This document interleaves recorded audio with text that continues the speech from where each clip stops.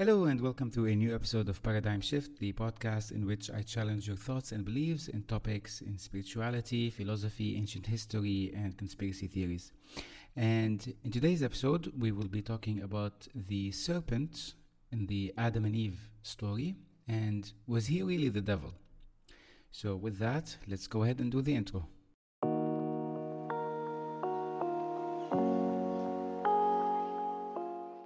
The foundation of the three major religions today, the Abrahamic ones, Christianity, Judaism, and Islam, is built on the duality between God and his nemesis, which is called the devil. And this duality has been, as a story, been told for centuries, all the way to the Old Testament and the Torah of Judaism. And we can find that story in the book of Genesis, where we talk about the creation of man, Adam and Eve, and how they were in the Garden of Eden, and that they were tempted into eating from the tree of knowledge, eating the apple, which was forbidden at the time, which led to them being expelled from the garden and fell down to earth. This is, of course, the known, accepted, and approved story that is in the book of Genesis. And it's quite an interesting one because it talks about how after God told Adam not to eat from the tree of knowledge, a serpent appeared to him and convinced him that he should eat, because once he does, he will be able to know the difference between good and evil, and he will also be able to recognize things that he wasn't able to recognize before. He does that, and you know the history. Now, what I find interesting in this story in specific is that you have to explain it to someone and tell them that the serpent is the devil, because surprise, surprise, there is no mention of the word devil or Satan, Lucifer, or any other name in the entire book of Genesis. There's only the mention of the serpent. Now, if we hold on that story for a bit and jump over to Sumeria, this is something I've tackled very deeply in previous episodes. But ancient Sumerian literature talks about the creation of man as well. And for those of you who don't know, Sumeria is the first civilization to have any written language. And from that came the first mythology, which is called the Sumerian mythology, and it talks about their own gods called the Anunnaki. The Anunnaki in ancient Sumerian means those who descended from the sky. A very interesting description of what they would refer to as gods. I said before how other mythologies who came later refer to gods as beings living in different realms, whereas the Sumerians, the first ever to talk about gods, refer to them as beings who came down from the heavens to earth. And in the Sumerian literature, there's also the creation of man, and it also talks about how the Sumerian gods were working on earth for nearly 3,600 years to harvest gold that they needed for their own planet, well, whatever you want to call it. And after 3,600 years and a lot of hard work, the Anunnaki decided that they don't want to work anymore, and so, because it was a lot of hard work, and so they decided to create an animal or a being that would do that work for them. That creation, in the first one of them, was called Adapa, also translated into Adama and Adam in contemporary English. And it talks about how Adam and his people like him were put into this garden to work. And once they worked on it, one of the two gods who was involved in their creation, his name was Enlil, who is brother to Enki, the two major gods in the creation of man, grew distant from them and did not want to associate himself with them, Enlil, and he was afraid that humanity will grow out of control.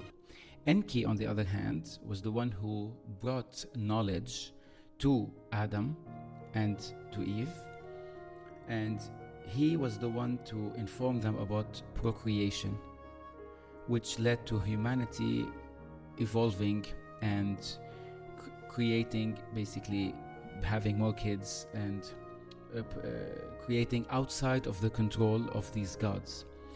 That led to a big rift between Enlil and Enki, and wars happened throughout for centuries and for millennials. And we find that this is a very close story between the book of Genesis in the Old Testament and the Sumerian literature. How man was created, who was involved, and who was the serpent who came and told Adam about the truth, just like Enki came at some point and told Adapa about the truth of his creation as well. In another early book in the Bible, or the Old Testament, there is the Great Flood. And the flood in the Old Testament talks about Noah and how he was told by God that God, grew weary of humanity as a whole and wanted to destroy them with a great flood.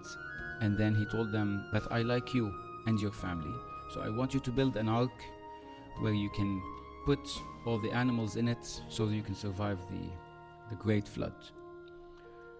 On the other hand, in the Sumerian literature, and more specifically in the Epic of Gilgamesh, there is a character, and his name is Zayasudra, and that character was also told by a god that humanity is coming to an end through a flood, and he was told and taught how to build a great ship, a great ark, where he and others can survive.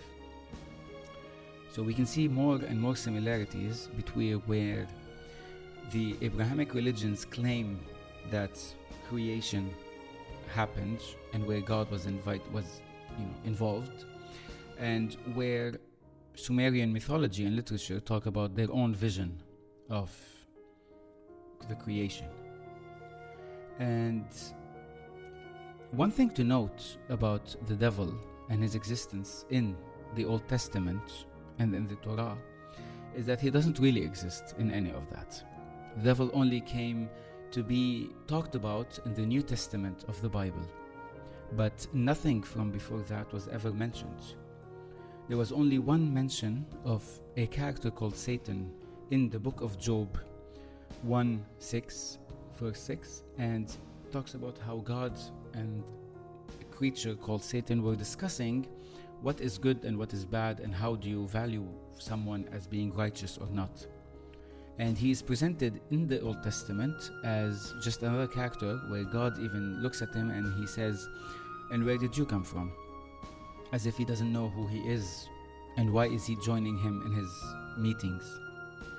So that also is a point to take, that the devil that we are being taught that is the big nemesis and the one we should fear has no existence in the entire book of the Old Testament and the Torah, and everything that has been interpreted that way. And the only time that the mention of the devil came was in the New Testament when there's reference to him and Jesus.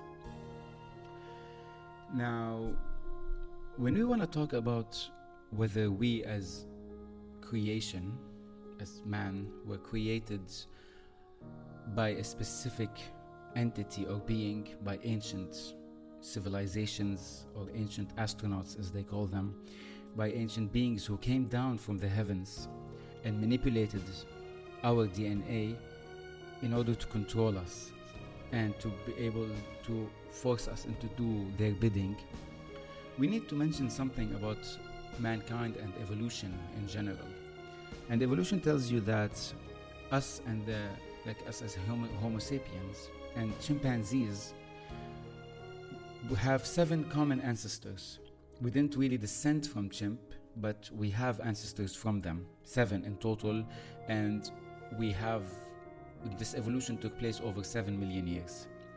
What I find interesting in that story, or in that theory of evolution, is that chimpanzees are still alive today, and Homo sapiens are still alive today, and yet none of the common ancestors are alive, which makes me wonder, why would a species evolve so differently and drastically over 7 million years and yet remain true to its original form as far as chimpanzees goes, and we can only witness and see what's the end of that evolution, which is us as Homo sapiens. So that in alone makes you wonder about the theory of evolution, and why it's still called theory of evolution. By the way, it's not proved, it's a theory, just like the Big Bang Theory and others.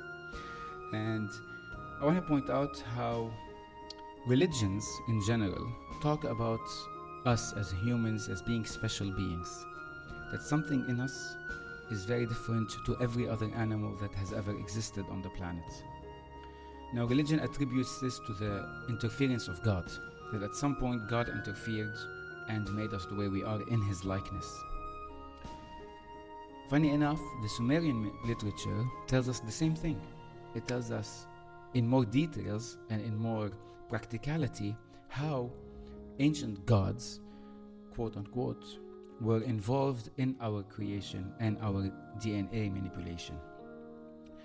Because if you want to talk about a slow evolution, like science talks about it, then you have to wonder why, around 4,000 years ago, we moved as creatures, we moved completely from a hunter-gatherer society to a full-on civilization that is capable of building the Tower of Babylon and the Great Pyramids of Egypt and the Great Sphinx overnight. Just overnight, suddenly we moved from not being able to grow our own food to building monuments that are still standing till today.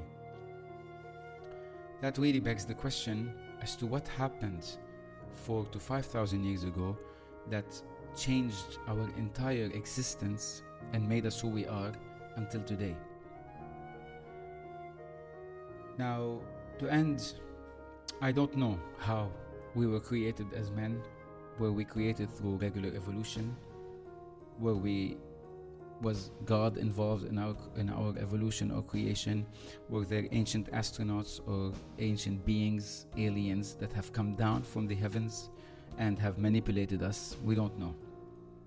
But we do know that something happened 4,000 to 5,000 years ago. Some intervention happened that changed everything and made us who we are today.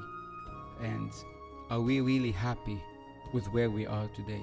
Are we really as free and as on our own as we thought we are? Is this the path that humanity was always supposed to take when it comes to its own evolution? That is the question. Thank you for listening. If you like this show in general or this episode in particular, please do share it with a friend, recommend me to others. Also, you can visit my Instagram page where I share a lot more things. Just search for paradigm.shift.podcast and you will find me there. And thank you for listening as always, and I'll see you in the next show.